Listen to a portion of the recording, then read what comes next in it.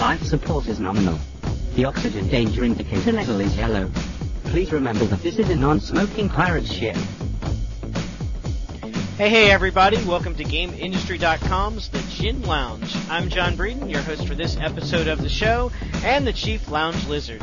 Today we're going to be talking about the economy, and you can probably bet it's not going to be a fun discussion.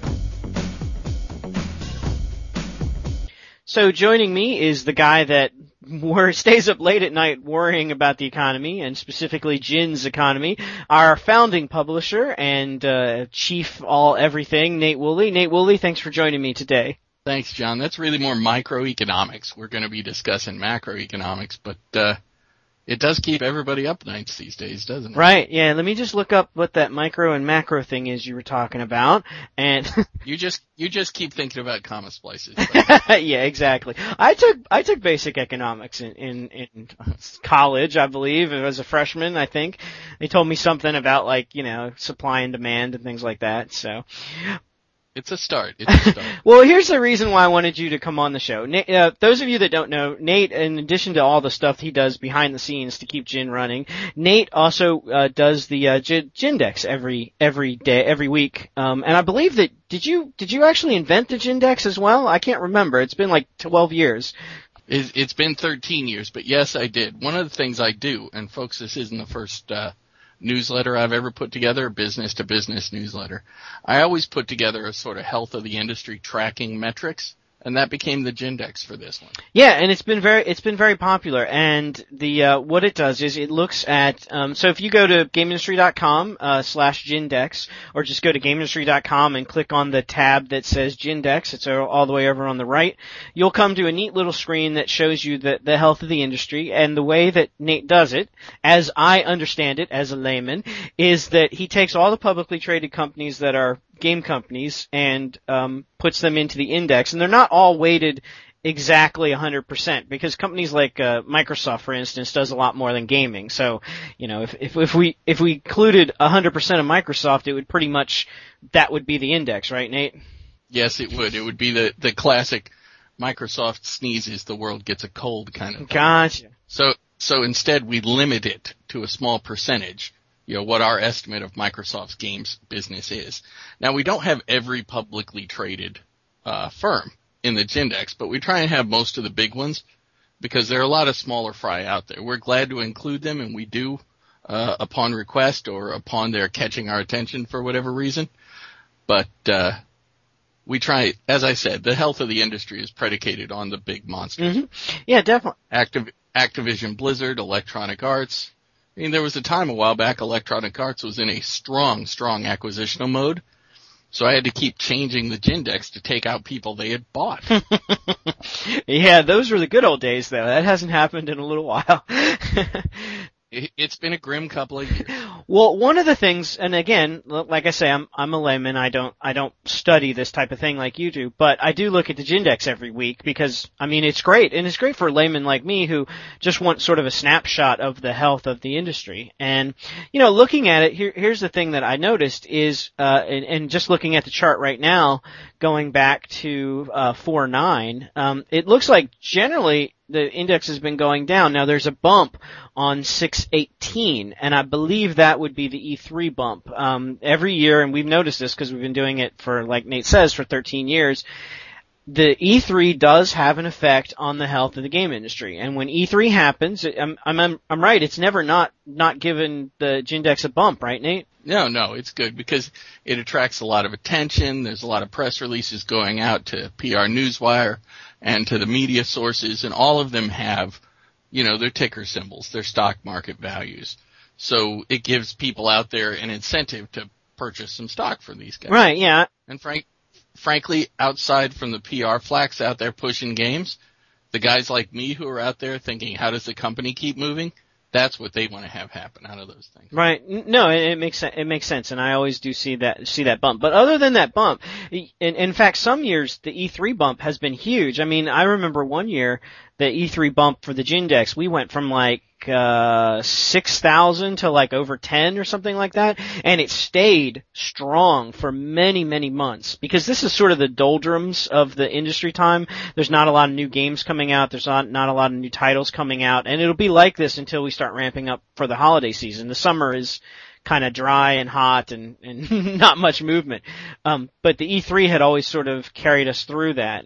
But this year, not at all. I mean, after the E3 bump, things went back to low. And then what I was looking at this week was, I was looking at the Gindex, and this was the first time that I've seen, because not only do we track the overall health of the industry, but we also, Nate, you also track the individual stock prices for the companies, and obviously that is, independent completely of the Gindex, but we say if they're up or down or whatever. And this week, everybody's down. I mean, I saw so much red. I mean, nobody who was part of the index was up, except for like Interplay, which I mean is more Interplay and PlayLogic, but you're up. You're absolutely right in that the index has more red on it than when you edit one of Hargosh's. Yeah, well, he'd be mad at that, but there's no way he's going to listen to this podcast. So we can make fun of him all we want.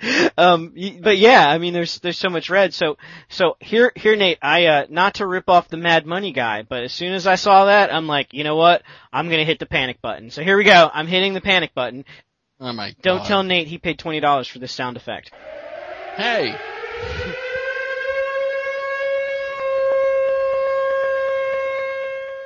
Okay, so there we go. $20. Do we get that in perpetuity or just that one No, time? you can use it as much as you want. Like, we can. Good. Every time Hargosh is on a podcast, I want that sound effect at the beginning. Like people used to have to run ahead at motor vehicles and say, "There is a car coming." Okay, it would be like introducing Todd Hargosh.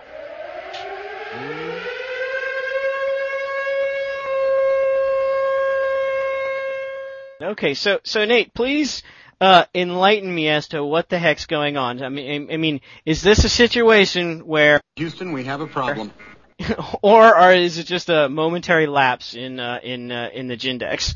I can't say that it is. Over the last year, we've seen a bit of a run-up, a slow one, but over the last couple of months, it's just been a slow, gradual set of losses. It's a few points here, it's a few points there, and it's a general issue. It's not one particular stock tanking that drags it down. Basically, the industry is losing interest and losing investors, but it's not a fast issue. We're not seeing, oh my God, the president has declared video games illegal, so everybody drops, 2,000% or something silly like that. What we've seen is just a little nickel, a little dime loss here until it begins to add up. Remember, not all that long ago, the Gindex was over 10,000. I mean, you can look on the chart. It almost, if you follow the chart back, it goes right up there. Yeah, and now we're below 8,000. And frankly, you can see that in the overall Dow Jones Industrial Average as well. Over the last year, it's up, and that's good. But it started about 8,400 or so a year ago, went up to above 11,000, and now it's below 10,000. Matter of fact, it's above 10,000 now as we're recording this. It just broke really? Right through. Maybe our show has pushed it over the top. I have my doubts. But the funny thing to see about that is it's not like it's been a huge sell-off or anything. Volume has been about the same. So we're just seeing sort of a gradual erosion. Now there's been a lot of negative press on the economy in general these days. A lot of fear of a double-dip recession, a lot of fear of oil shocks or whatever, that, unemployment will go back to 15%. Well, not back. It hadn't been at 15%. If we did that, well, we'd get Hargosh cheaper. So that has been affecting things for the last month or so. But I think what we're seeing is a gradual trend towards, not investing in the markets. It's not a huge one, but it's it makes sense. I went back and I looked at the show that we did when the economy crashed. It was about 2 years ago, and I listened to it, and you were describing in very good detail basically why the economy was in such bad shape with the housing bubble exploding and the value of California was equal to on paper more than all of Europe combined and stuff like that. No, that was Tokyo. Is that what it was? Okay. Yeah. The thing that was interesting was, I mean, so what do you think is going on right now? Is it just people starting to get scared again? I mean, I've heard a lot about this double dip recession thing. Is that sort of like people are just being more cautious? I mean, what do you think?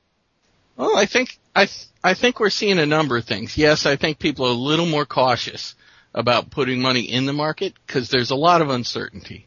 Certainly with the things the American government is doing, bring people sort of to what's going to happen, and uncertainty is terrible for the markets. But I also think people don't have the huge amount of confidence necessary to make big buys on the market. So we're going to see this slow, gradual eating away at it. And it's not like bonds aren't selling. You know, the interest rate on bonds is low because there's still a demand. Well, it's certainly a safe bet, I guess, in this type of environment. Well, I mean, there are people who think that it's not. You know, you get some of those gold bugs or some of those Randian libertarians who, believe that bonds are bad and that interest rate's going to go to 20%, and it's foolish. What we have is sort of a calm because people don't know which way to go. And lacking a strong, upward confidence, bonds eventually sort of slowly decay. And I think we're seeing that here. Look at what was so good a while back with Activision Blizzard taking the world by storm. I mean, they've got the hottest game essentially. Well, World of Warcraft. Ever. Yeah. But their stock hasn't. Yeah, that's the one thing I was going to ask you about some of these individual stocks, like, I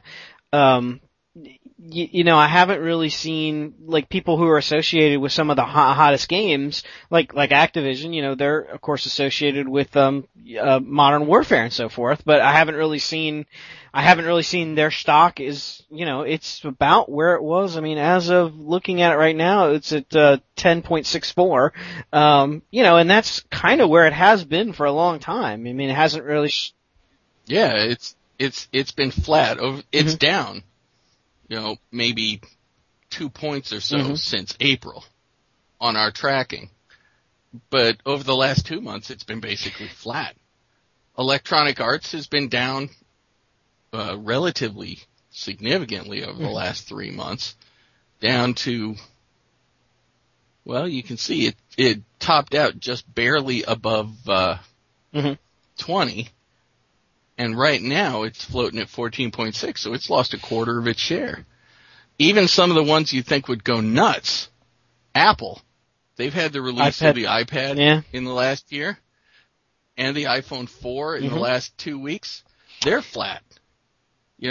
Between 3 months ago and now. The one thing about Apple, though, is, I mean, the logic tells me, like, if you're an investor, and again, I'm not a professional investor, I'm not even a day trader, but like, if you knew a game, you used to be able to do this. I mean, back in the days when, like Midway was on the charts, if I knew that a new game was coming out, and it was going to be a hot selling game, you could invest in that stock, and when that game came out and was a bestseller, their stock would go up.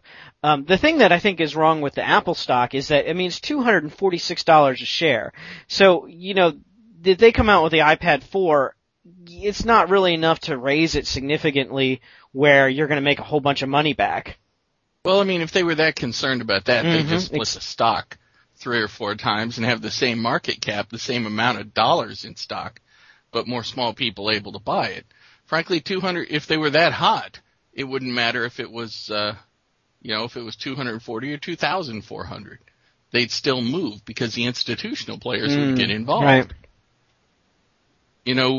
Let's face it, most of the people buying stock, most of the buys aren't, ma and pa kettle putting $30 in. It's big hedge funds. Now, hedge funds are in a bad odor at this point, and I'm pretty certain most people wouldn't mind if they all collectively jumped into a volcano.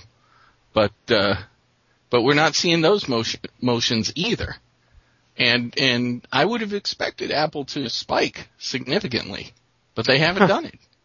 I think there's just a general unwillingness to get deeply involved. So maybe one of the reasons that in the past, like for example, the reason I keep bringing up Midway is because somebody wrote me and asked me, and I said, yeah, go ahead.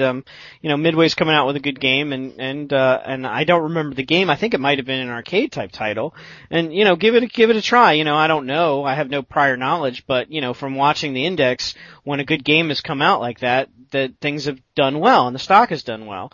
And they did that and they actually made a significant amount of money.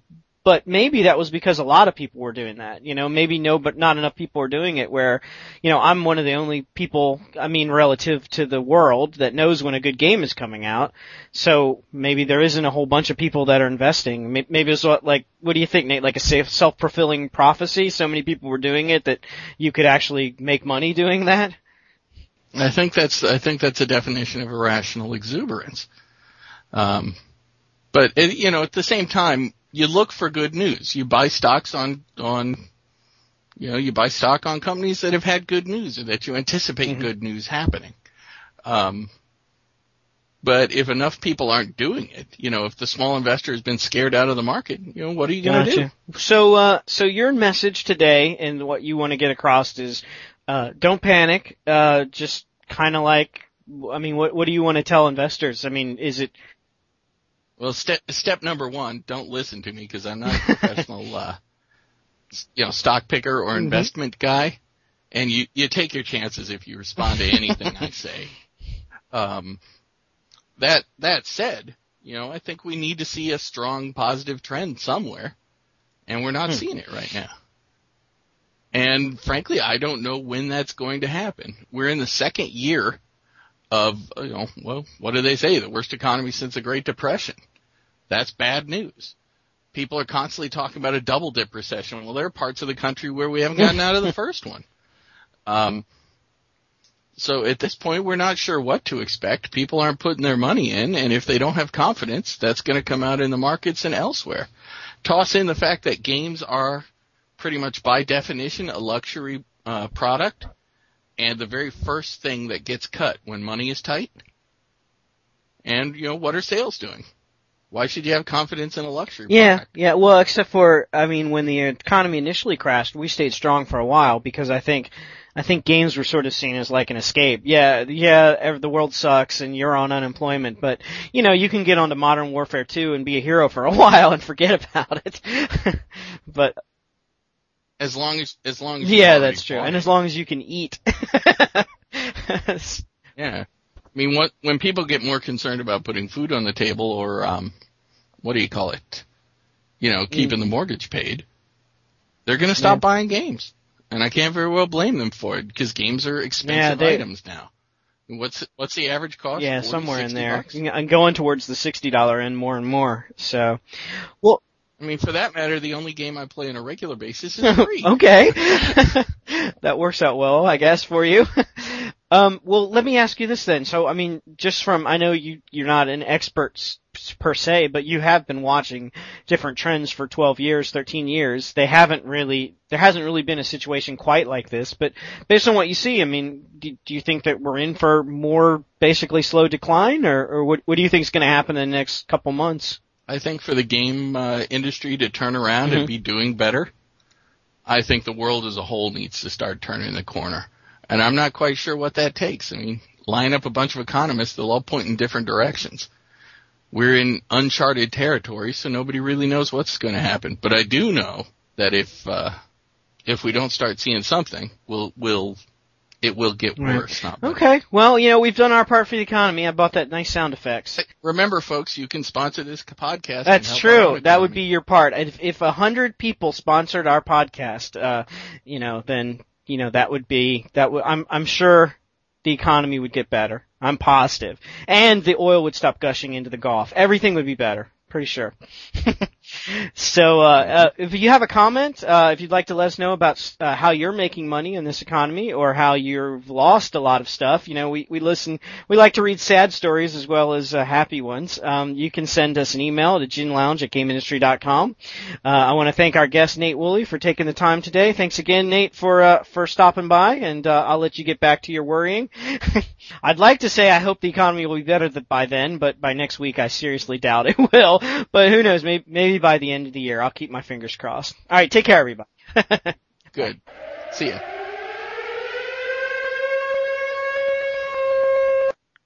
I didn't mean to play that sound effect. I meant to play this one.